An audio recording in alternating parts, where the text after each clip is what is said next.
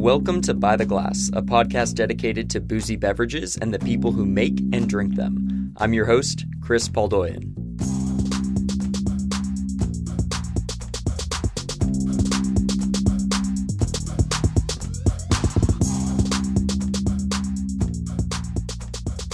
So when I ran a wine bar, the thing we got asked about the most was blind tasting. And within the world of wine, blind tasting is incredibly fetishized, in part, I think, because of the mystery surrounding it. Today, I want to take a look at the techniques used to identify wine structure and aroma, as well as how to correlate those characteristics to regional and varietal identifiers. Basically, we're going to walk through blind tasting, and to do that, I've enlisted my friend Brandon Kern. He's a sommelier who pivoted at the start of the pandemic to wine e-commerce. He runs a retail site called Wines by BK, and every Thursday he teaches a blind tasting class. Brandon has sat for the notoriously difficult tasting portion of the Master Sommelier exam several times and is the unofficial leader of the blind tasting group that I attend every Saturday. So in this episode, rather than just talk about the philosophy of tasting, we're actually going to put Brandon through a set of wines. So we'll just jump right in. How you doing? I am good. Just getting my day started, and now I have 4 wines in front of me that I don't know what they are. They look kind of scary. Nah, they're fine. So Brandon, you and I go way back. We go back to, I believe, 2015, right? When I came into Houston's and I didn't know why there was Chave and Ridge on the menu. Hell yeah. Yeah. Fucking like back vintage Lytton Springs. It was like 06. Yeah, who is this maniac putting these wines on the Houston's menu? Well, and I had seen you at your downtown Papa's restaurant. You were working at the steakhouse, and I had just seen that movie Anomalisa. I don't remember that one. You remember it's the one with marionettes? It's the second best marionette sex scene in a movie after Team America World Police. Well, that sounds like something that would fascinate me. Yeah. No, I'm trying to remember. Andy Kaufman's the director, the guy that did Schenectady, New York. Oh, okay. Yeah, no, I love that movie. Yeah. That's one of my favorite movies, but that I still don't understand at all, and I've watched it probably 10 times. Yeah. Dude, pour one out for Philip Seymour Hoffman. I know, seriously. Fucking GOAT. That dude was great. What's your top 3 Philip Seymour Hoffman films? What do you got? I mean, probably just Synecdoche, New York. Synecdoche, New York. Not Along Came Polly? No, come on, bro. I'm not as big of a fan of his across the board. I like Capote. Yeah? Yeah. So I'm really excited to have you here today because we are going to go through a blind tasting, and I think you are one of the best blind tasters that I know. And I think a large part of that is because the way in which you blind taste is very intuitive. So I'm super stoked to taste with you. Do you want to talk to me a little bit about how you kind of like learned blind tasting? Like where kind of like the big things were for you in learning about all of that? The first thing I'd say, the first step is really you have to study. And there's a certain amount of theory that you have to understand just to even get into blind tasting. As I'm teaching consumers in my blind tasting, these virtual courses, which I'm sure we'll talk about a little bit later, you understand how much foundational knowledge is required to even begin to really enjoy it, right? I'm sure it's still fun if you don't know what these things are, but if you're trying to blind a wine and then I say, oh, nope, it's not that, it's Austrian Gruner Veltliner, and you're like, wait, they make wine in Austria and Gruner what? Yeah. You had no shot at that wine because you didn't even know it was a possibility. Yeah. So the foundational knowledge is important. And then I think understanding the key characteristics of each style, like the template of a Platonic, like the Platonic ideal, the paradigm of that style, it is important. And because from there that's really, I think, the benefit of blind tasting. One of the main benefits is that you can understand where the core of this region's style is, and then when you taste things that vary from the average, you can say this is a warm vintage because the fruit's riper, or this is a oakier, more extracted style than is classic for the region. Yeah. Hell yeah. So for listeners, what we've got here is we've got 4 wines for Brandon. We've got 2 whites and 2 reds, and he's going to taste them without knowing what they are. He's going to tell us a little bit about them, and then we're going to talk a little bit about where he fucked up and where he fucking crushed it. But there won't be much to talk about in where he fucked up because he's going to crush it. So, and we'll just call the wines wine 1, 2, 3, and 4, with wine 1 being white, wine 2 being the second white, wine 3 being the first red, wine 4 being the second red. All right. And feel good? Yeah. All right. Yeah, and kind of the way I'll do this is I think with, like I said, that narrative expository style, so that you don't have to listen to me list off adjectives for the next 4 minutes. But I will try to talk as best I can through my rambling thought process as I try to figure out what these things are. You want me to just go ahead and get started? Dude, let's do it, baby. All right. The first thing I'll do in any flight in general is I will walk through each of the wines because I want to get an idea of what I'm getting into. And sometimes you get to a point where you kind of have an idea of what some of the wines are right off the bat. One, that calms my nerves because I don't know, once I get past wine number 2 and 3 and I'm on my last wine and then I suddenly get hit with a doozy, I like to know that it's a doozy going in. Yeah. Yeah, so it's kind of like what I would recommend to someone if they're taking a written test. Mm-hmm. Don't start from question 1. Look through the whole test so that you know that the last page has really difficult questions that are going to take you at least a quarter of the testing time to finish. So you're like, all right, that last page is going to take me a long time, or maybe the first page will. So I might do the end before the beginning, etc. So do it once over. Yeah, exactly. So wine 1, the first thing I notice is the colors we use at least through the Court of Master Sommeliers are straw yellow and gold. And then there's amber and brown, but unless we're dealing with dessert wines or ports and stuff, I don't think you really get into that. Is that this wine has some color, so it's not straw. We're looking at kind of a yellow core of the wine with golden hues. So the first thing that is going through my mind is, why is this wine this color? Why does it have color? And the reason for that could be oxidation. Maybe it's older. It could be, and as a wine oxidizes, it gets closer to gold and then amber and brown. It could be oaked.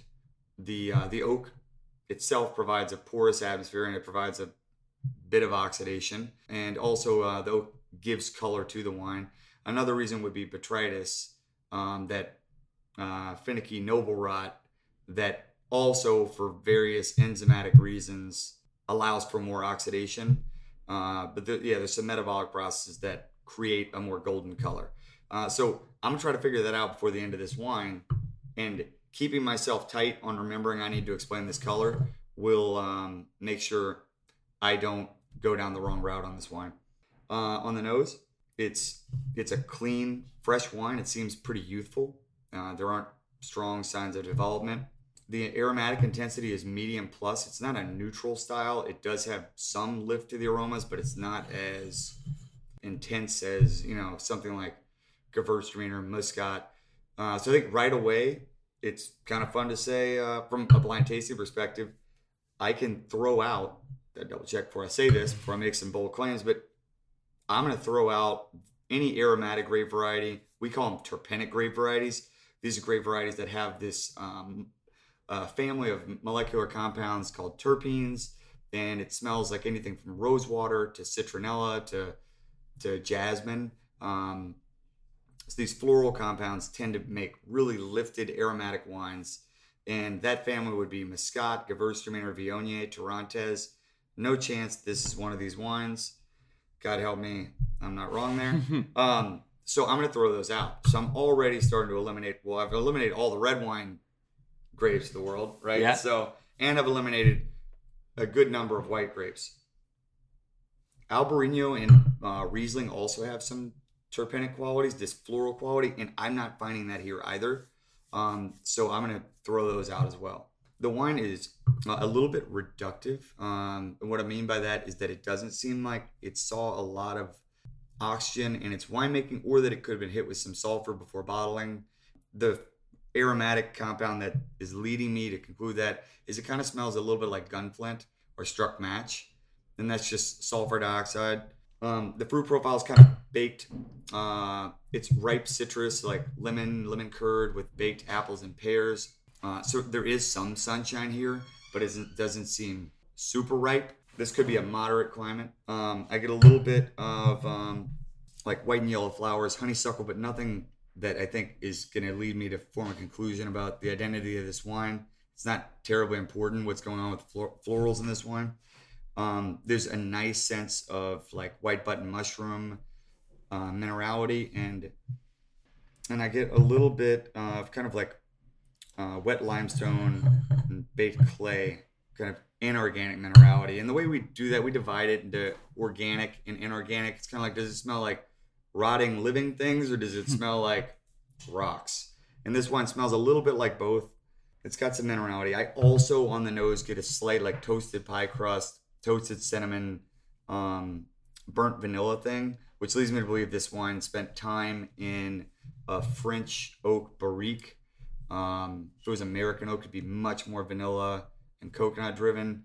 This is like a zesty baking spice kind of quality, which is classic for French oak.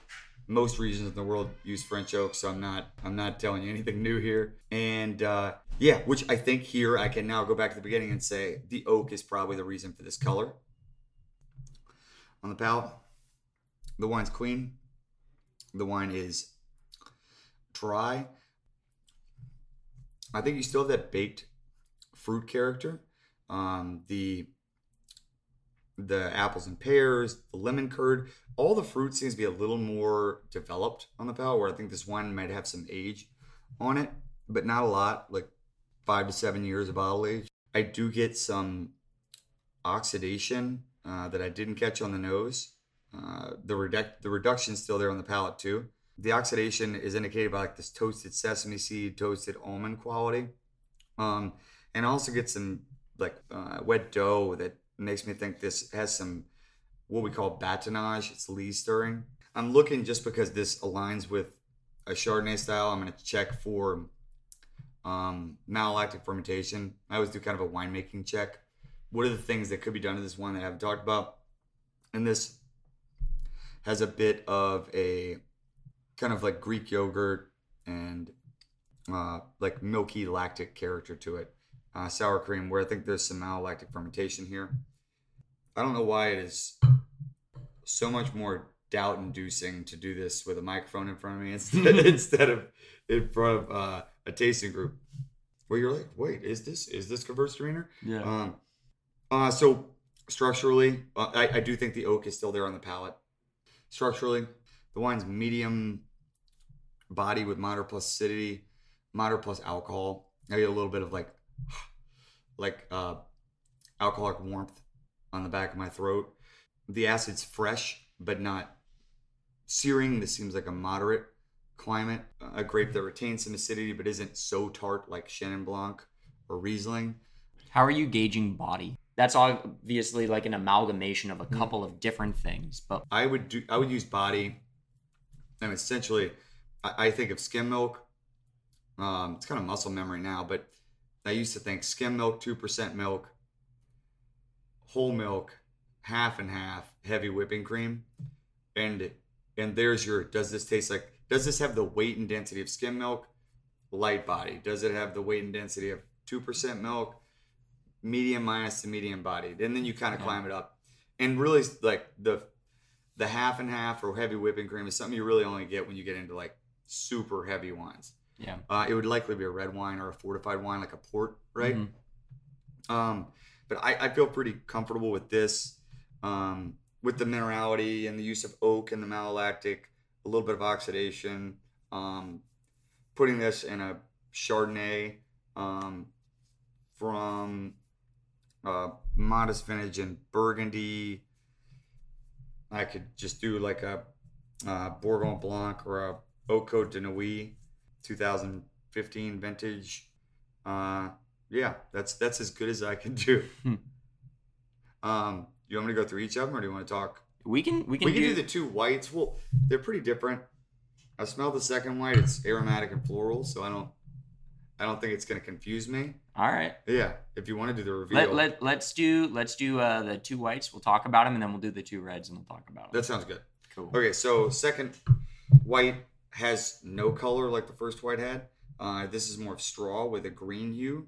That green hue to the wine, this silver platinum kind of green thing, indicates to me this wine is youthful.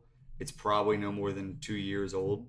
On the nose, the wine's clean. It's highly aromatic. I mean, this thing just jumps out the glass, and it's very floral. It's pretty. It smells like something I could rub on my wrist before a first date.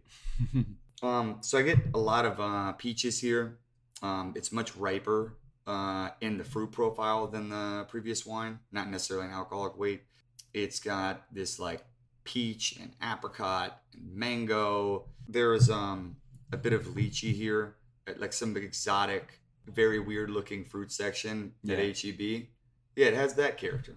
It smells like many unconventional fruits. The fruit character is a bit like rosewater, jasmine. There's a little bit of spice like musk, kind of gingerbread. And I don't think this wine spent any time in oak. It's likely stainless steel or neutral oak, but it seems like it has the precision and freshness of a stainless steel wine. Mm-hmm. And I think that it's got a little bit of like wet sand minerality, but the florals are so strong that it's hard to say that it has a strong mineral backbone. On the palate, the wine's clean. The wine's dry. It's surprising it has a little bit of acidity. The fruit character is a little more restrained. It goes a little more tart on the palate, which I think is usually for us.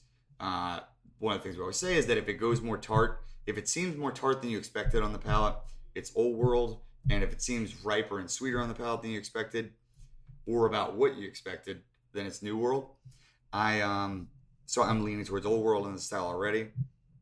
You still have that really ripe. It's got this unusual like candied pear thing on the palate. But still this is more like underripe peaches and mango. All the fruit moves to a more underripe character here. Still that underripe tropical fruit, a little bit of key lime.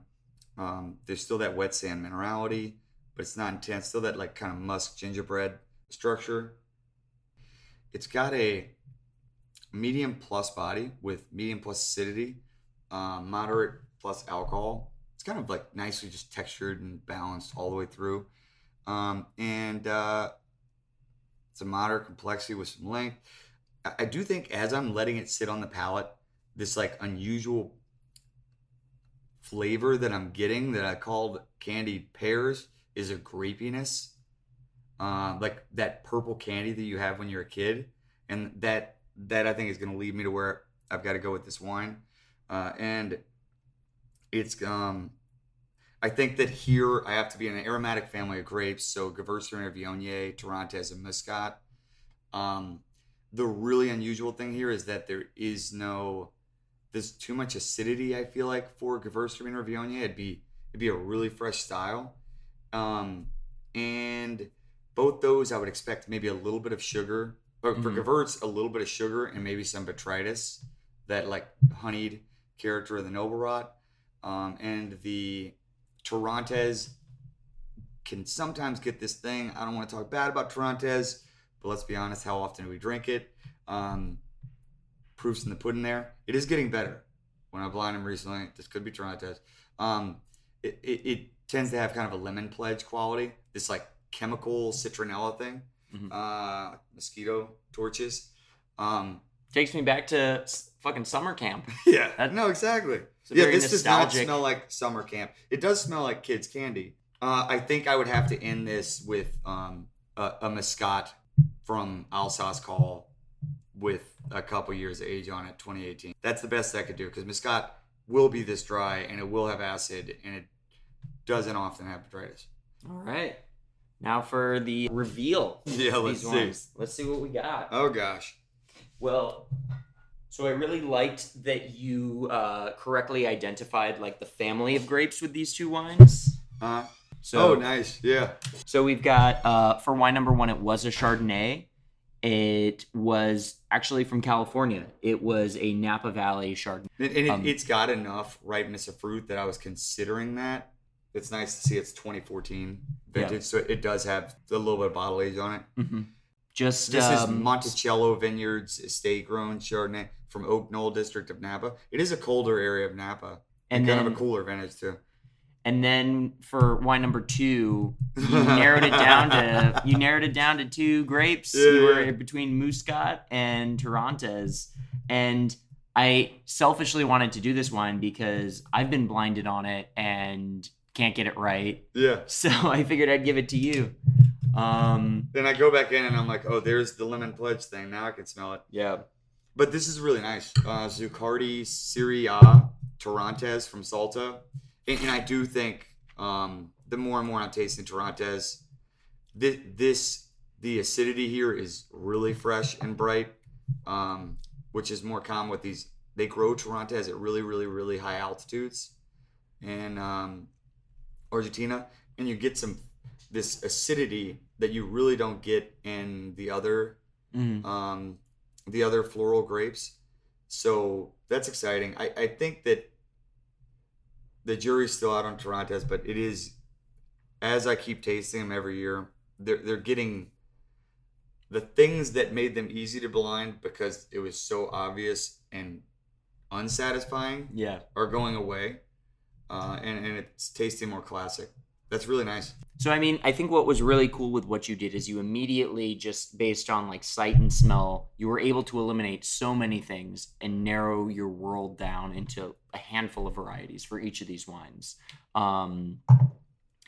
That's such a big part of it, right? And then thinking about the winemaking techniques that you talked about. So, really great. That was super fun to do. Any big takeaways for you in this? Going through those 2 whites? I think I should have at least acknowledged the fact that one of the big things is making sure that you don't keep any information to yourself. Mm-hmm. It's like a therapy, like let it all out. And in my mind was this has the ripeness, that baked fruit that I would expect out of a Napa wine, but it had some nice acidity. Yeah. So I think I should have at least acknowledged that. Mm-hmm. And I tried to justify that with a warmer vintage in Burgundy with 15. Mm-hmm. Yeah. But I think just vocalizing it is helpful. Yeah. If for nothing else but saving face. There you go. And the Torrontés, I think it's just exciting that these grapes don't exist in a vacuum. Like Pinotage is not the same grape in South Africa that it was 20 years ago. If you taste Pinotage today, a lot of these opinions that we have about it, you can ask someone that has really strong opinions about Pinotage and how trashy of a grape it is. Ask them, when's the last time you did a side-by-side of 10 current vintage Pinotages?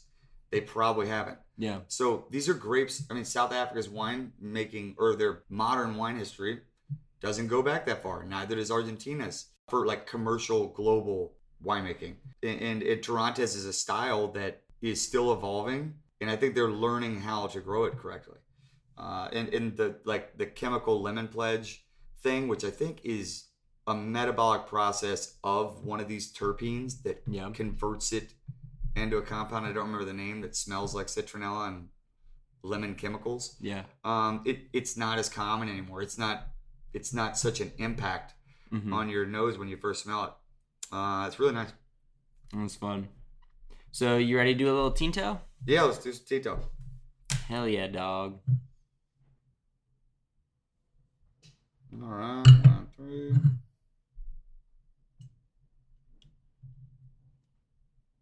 All right. Wine 3 is a red wine. It's opaque. I can't see through it, and it's also kind of hazy, which means that this wine was likely unfiltered. And it has a deep purple core fading to a garnet rim. There's a garnet hue around the rim. So medium plus rim variation. This wine likely has a little bit of age on it. On the nose, the wine is developing. Intensity aroma is a medium plus. I'm immediately getting like these intense notes of cooked fruit. This kind of like figgy, raisiny thing. And it's got a like dried blackberry jam, but kind of soured. I get some black pepper. So this seems like a dark fruited wine. Immediately in my mind, I'm throwing out things like, and it's thick skin. I'm throwing out things like Pinot Noir. I'm throwing out varietal Grenache.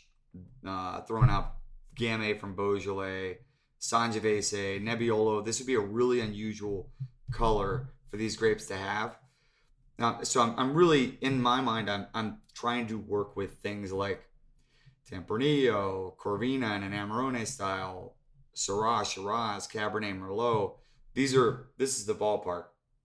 I'm getting this black pepper, juniper, kind of smoked bacon character. I've got a little bit of oak spice, but it doesn't seem overly dominated by new oak. There's a faint vanilla and clove in the background though. But this wine definitely spent time with some neutral oak. There's some evolution to the flavor. And I think it had some bottle age too. There's like a scorched earth minerality. The wine, if we kind of talk about wine number 2, the white wine that I had, that wine had a tart finish on the palate. Whereas this wine seems sweeter on the palate than I expected it to be. There's ripeness here, which kind of at least pushes me in the direction of a warm vintage or a New World wine. You've got like raisin and fig, the blackberry jam, jelly. I mean, this seems like it's from a really warm place, or that maybe they dried the grapes out in some way. I think this wine actually has some sugar. I'm getting sweetness on the palate. Really unusual. There's kind of a licorice character, that black pepper, that like green juniper, almost like sage thing, spearmint, black garlic, if that makes sense. You know, black garlic gets that fruity character. I've never used this to describe a wine, but I had some black garlic this weekend, so it's like savory, like reduced, also combined with almost this like fig character. Yeah. Have someone blind taste black garlic. It's really confusing. And I do think there's a little bit of new oak, but it's not a dominating feature here. I think this is mostly neutral oak. So structurally, it's full bodied. I mean, it's really in that like half and half kind of texture. It is moderate acidity. It has high alcohol. The tannins are very soft. It is moderate plus complexity. It's long length just because it's such an intense wine. And this is a tough one. I mean, I think I'm on styles that can get really candied and rich. So Zin's an option. A super hot vintage of Chateauneuf de Pape, like 07 or 09 would be an option. Maybe with some age on it. It's got a garnet rim. And then Corvina and Amarone blend would be an option. The sugar is allowed and acceptable in Amarone. A lot of people don't know that. There's a little bit of sugar there usually. But one thing that I also look for with Amarone is when you put it through that drying process, that you also get a spike in acidity, because when you lose water, the pH goes down. So I'm going to check again for that right now. So, and that's how oftentimes there's a disconnect between acidity and alcohol, where you're like, why is this way? I think that's with this sugar and the ripeness and how candied and raisinated it is, but also that it's savory. The only thing that makes sense, this is a hard one, but the only thing that makes sense for me is, and the fruit doesn't seem like it was treated well, and it's had some trouble. It's lived a tough life. I would put this at like a 10 to 15 year old Amarone, maybe 2007 Amarone from Veneto. I think that's the best I could do on that one, Chris. All right. Yeah. Put you through the ringer on that one. Yeah, that's a hard one. Wine 4. Red wine. No gas or sediment. It's got a moderate concentration of color. What I do to figure out concentration of color is I usually use a white background. I put my hand underneath it. And if I can see the wrinkles, I'm not saying any of you out there have any wrinkles on your hands. You're all beautiful people. But I'm gonna Botox my knuckles, baby. Yeah, I have smooth not. as eggs. You do have unusually smooth knuckles. It's all the cracking my knuckles that I probably do. You know? Yeah, I have very wrinkly knuckles, and it's those long baths that you do. Yeah, and get the alligator spend skin. Yeah. I can actually see through this wine, so I think this is a moderately concentrated wine. It does have a little bit of haziness, which makes me think this could have been not filtered as intensely as other styles. There's a little bit, you're beginning to see some garnet around the hue. Garnet's that orange color that you get with old wine, or not terribly old Italian wine sees so much oxygen that you'll get that orange rim. On the nose, the wine's clean, youthful, and it smells very good. This is probably my favorite wine of the flight so far. It has this fresh to just right cherries, black cherries, pomegranate, red apple skin. It's a really pretty red fruit, and it's very lifted and aromatic. I really enjoy how it smells. It's potpourri and fresh rose petals. It's floral, rhubarb and like red licorice and fennel. Some really fun aromas in the savory zone. You've got like a little bit of like green coffee bean, baked clay, some tree bark, decaying forest floor. I mean, it's got a lot of organic earth to it as well, but it's not a super earthy one. It's got fruit and earth. It's really well balanced. And I do think there's some new oak. That green coffee bean used as an indicator to me of new barrique. I'm also getting a little bit of a stemminess, almost like a Campari character, that makes me think this wine might not have been fully destemmed. Also, if anyone ever wants to know what whole cluster fermentation smells like, what I did was buy a bottle of Sailor's Aperitif from Specs, and then it's made with gentian root. It's a gentian root liqueur, and I just smelled it or tasted it every day. And to me, that's what whole cluster smells like. It's funny you mention that, because that's a similar exercise to what was discussed in our blind tasting group. What was it, a week or two ago, where it was like, have a glass of cognac and a glass of bourbon next to one another. For French versus American oak. Exactly. Oh, that's cool. Yeah. I'll never forget I think it's Poliziano, Vino Nobile de Montepulciano. I think they use some American oak really unusually, and it was the first time in my life I ever smelled oak. I drank a glass of that, and then I went and met some friends at a bar, and I had like an old fashioned or some bourbon drink, and I was like, wait, this tastes like that wine I just had. Yeah. And I was too early in my career to understand the connection I was making. That's so funny. Yeah, but I remember it. I'll go to the palate. Really pretty on the palate, it's dry. You have the fresh to ripe red fruits, that cherry, black cherry, the pomegranate, red apple skin, that pretty floral character's there. I really love this faint stemmy sensation in the background that I think the fruit is ripe for the style, and I feel like it was a warmer vintage. And I think the whole cluster, the inclusion of stems and the winemaking balances that out. So it gives you this woodsy, herbaceous tone that balances out the fruit. It almost gives you more leeway to highlight fruit because you have a balance to it. I still get that the green coffee bean and that rhubarb and the like faint French vanilla and cinnamon and clove, nutmeg, kind of new French barrique character, but it's not a lot, like 10 to 25%. And structurally it is moderate plus, and that's moderate bodied with moderate plus acidity, moderate plus alcohol. The tannins are silky, smooth, some moderate tannins, and it's complex with a long length. I think my conclusions here would all be Pinot based at this point, with all that cherry red fruit. Oak would be common on a Pinot Noir. The color's right for Pinot. I would expect a little more funk and some darker fruit on Gamay. And Italian would have more tannin and more oxidation. I think this could be new or old world. For me, the question here for me would be, is this cooler vintage Oregon or warmer vintage Burgundy? And so I'm trying to learn from what I learned in 1-1. And so I think I would lean just from the fact that there is some acidity. I don't know, the fruit's pretty candy. I think I'm going to have to just say this is a really, really good example of, oh gosh, this is hard. Yeah, a really good example of Burgundy from a warm vintage. And I think that we're good that we're at a spot that I'm really confused about. I'm like, could this be Oregon? But I think I would have to go 2015, a strong warm vintage of Burgundy. And and maybe something like Chambord Musigny Village. This is really good, whatever it is. There we go. That's all we can ask for. That is good, right? Yeah. You went 2 for 2 on the next set. Oh, dang.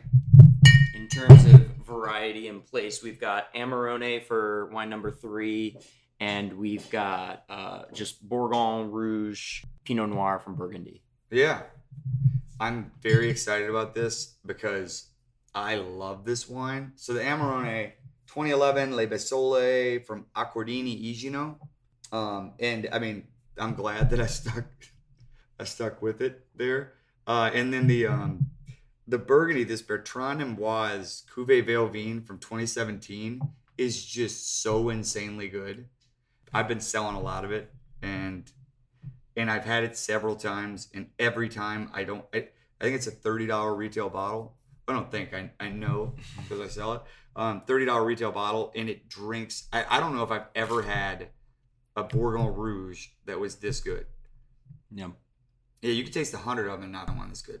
You know, you were in a similar position with wine 4 that you were in with wine 1, where you knew what the variety was, and you were just down to that last bit of trying to find the place. And with wine 1, you were going between California and Burgundy, and with wine 4, you were going between Oregon and Burgundy. Yeah. Kind of like within those binaries, how do you kind of like reconcile those? I mean, I think you're using, no one thing can give you the answer there. One thing is intuition. I think one of the last questions you can ask yourself is how much, I prefer Burgundy over Oregon most times. So I ask myself, how much do I like this? I love this wine.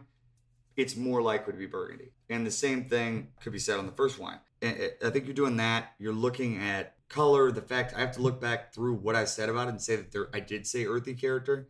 I said some things about savory notes. We talked about whole cluster, which could be common.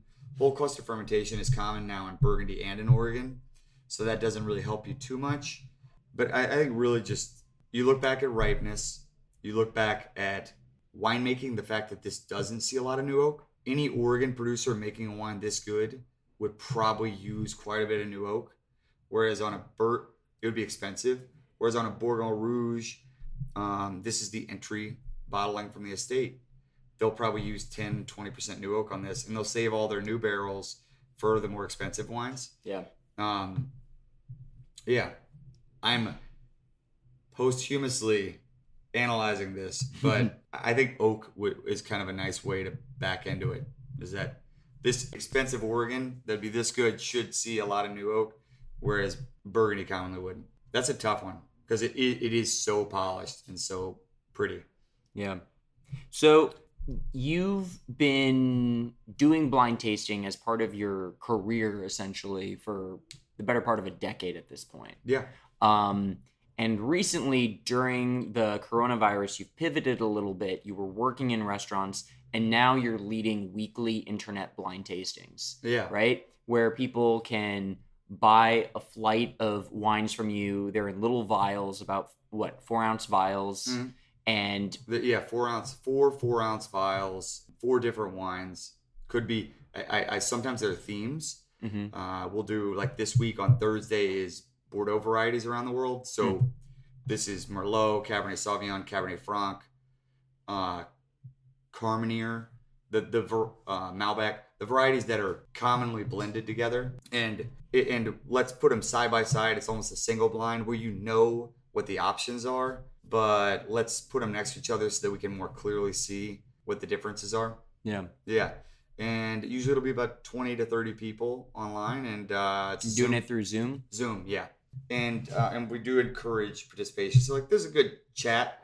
There's a nice banner. It's kind of fun. You've got some people here who are WSET students that are really academic and look at it as a classroom setting, and then you've got a good number of attendees that are date nights that just want to learn a little bit about wine, and we try to slow it down and make sure if we say a word like reduction that I'm going to explain it to you and not assume that you know what it is. But so far, I think we're 6 or 7 weeks in, and we've done it every week, and we're getting at least 20-something people every week. That's awesome. Yeah, it's really fun.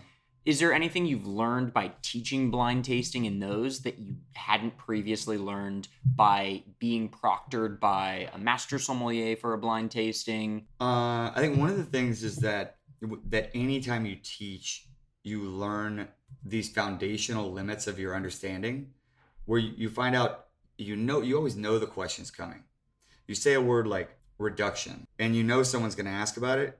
And there's a lot of smart people in these tastings. These are people who are doctors, clinical researchers from universities around town, and they're going to ask scientific questions. And it's led me to do a lot more research about the nature of these chemical compounds that form the aromatics in the wine. Yeah, so that I can, so I'm coming prepared just as well as I'm asking them to come prepared. I think that's what I've learned the most. And I think it's also given me a respect for how far I've come. Just that, like I said before, there's so much to learn before you can even, there's no reason to blind taste unless you have a certain foundational knowledge. It's fun. I don't want to say that. There's a reason for everyone to blind taste. But it's good to have a good foundational knowledge so you can connect these ideas, right? You need to establish these spaces in your brain for these wine styles so you can connect ideas to them. So you've been blind tasting for a while, and that you talk about kind of this relationship between theory and kind of like the practical portion of tasting wine. Now, at your job that you worked at before, you were working at Pappas Steakhouse, kind of the premier steakhouse or wine destination in the state of Texas, right? Yeah. And a big part of your job was, opening bottles of wine for guests, and y'all had implemented a program which at this point is in a lot of major restaurants where you have to taste the wine before serving it to the guest.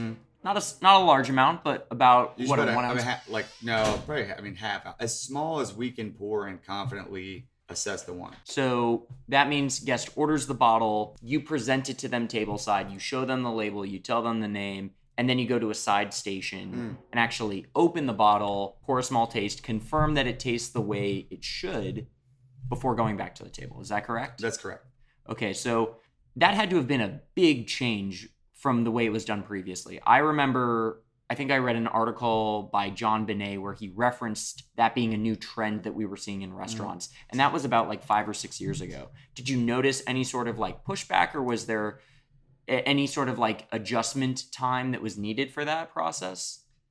I didn't.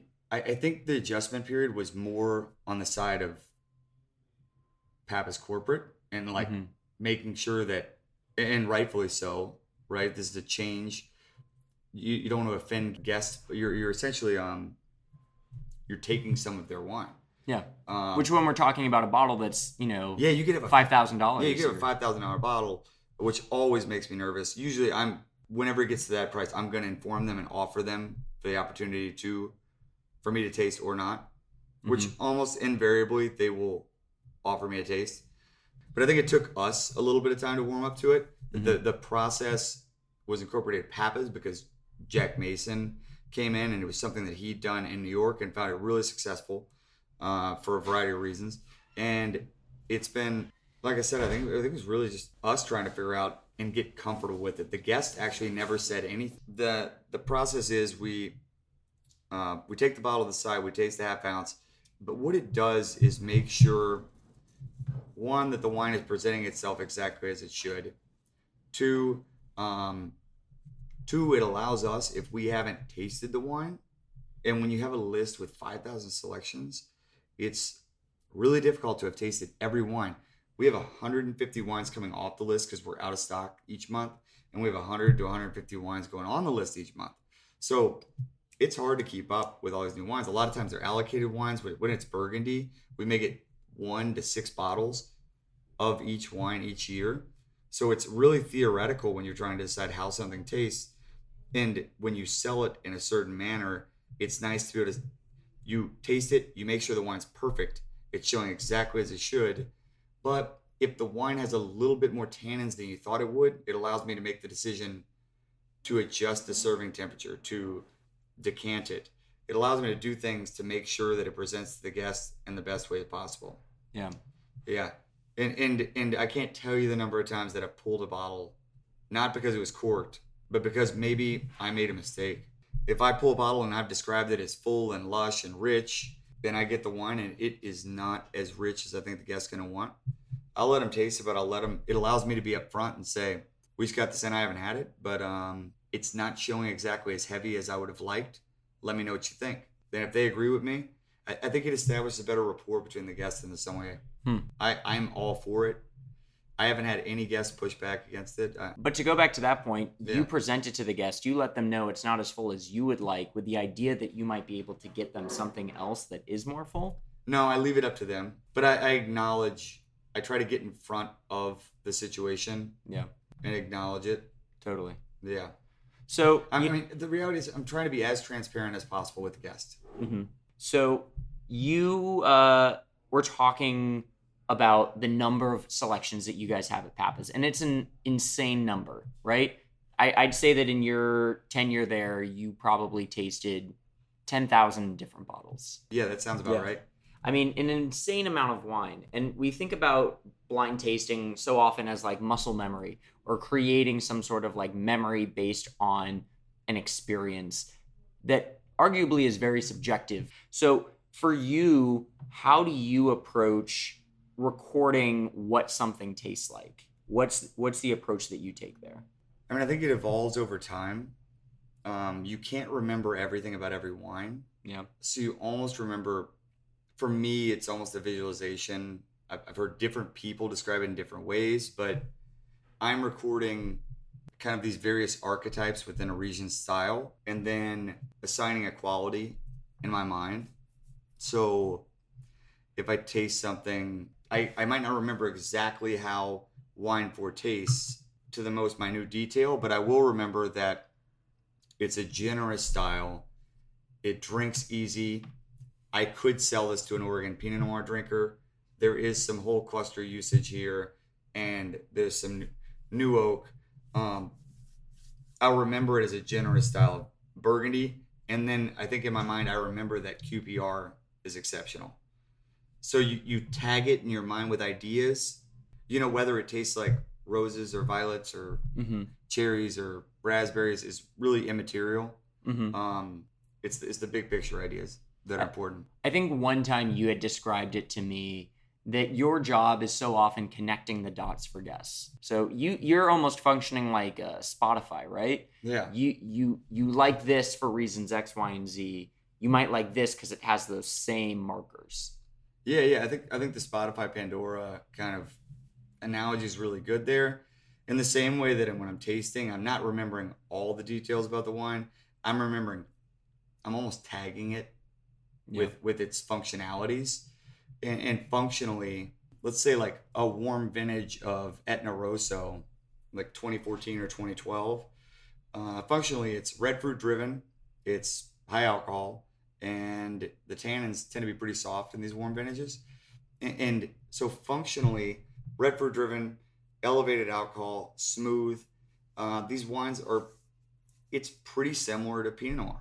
These wines, if I poured it for a guest and didn't tell them that it was Nerello Mascalese from Mount Etna, it'd be really likely that they would just say, oh, this is a good Pinot Noir. Yeah. I want to include the context in the experience and the way that I paint this like magical story of the wine for the guests. Yeah. I mean, Nerello Mascalese is grown on a volcano. There's nothing cooler than that. Hell yeah. But functionally, it works as a great introductory style to Italy for a Pinot drinker, particularly in warm vintages. Well, what else do you want to let people know about blind tasting? Anything else you want to unearth for people? The real thing, I think there's a big argument in the sommelier community about whether or not it's a parlor trick or if it forms any functional use. And I really feel like for me that it has been a tremendous foundational education for the way that I approach the wine world. And it helps you understand any wine that you taste, where it fits within the wine world. Is this a style that would be good for a Syrah drinker? Is this a style, particularly when you go into tasting something like Refosco from Northeast Italy, what is its function within like the global wine world? Is it a style for people that really want to explore obscure Italian grapes, or does it have a greater functionality? And I would argue that it does, that this is a grape that's useful for people who want moderate plus bodied, slightly denser in color, dark fruited, slightly tannic styles. So we can look at that and say, like, if you like Northern Rhone Syrah, there's a good chance you're going to like Lagrein or Refosco, you know? And we can then work you through a lot of different regions and a lot of varieties. But I don't know if I would have been able to do that, at least in my experience, without blind tasting first. Well, anything else you want to let the people know before we let you scoot? I mean, I'm selling wine, and I'm basically doing the same thing I've been doing at the steakhouse for the last 5 years. I'm bringing in exciting wines and trying to connect wines and people. And you can visit me on my website at www.winesbybk.com, or also contact me on my cell phone. Hell yeah. Cool. And you're on Instagram at winesbybk as Yeah. well. So, Yeah. crushing it. Awesome, man. Thank you so much. Thank you. And that is our show today. Thank you for listening. To learn more about Brandon's weekly blind tastings, visit him on Instagram or online at Wines by BK. Those tastings are every Thursday. You can subscribe to By the Glass wherever you source your audio content. Thank you for listening, and we will see you next week.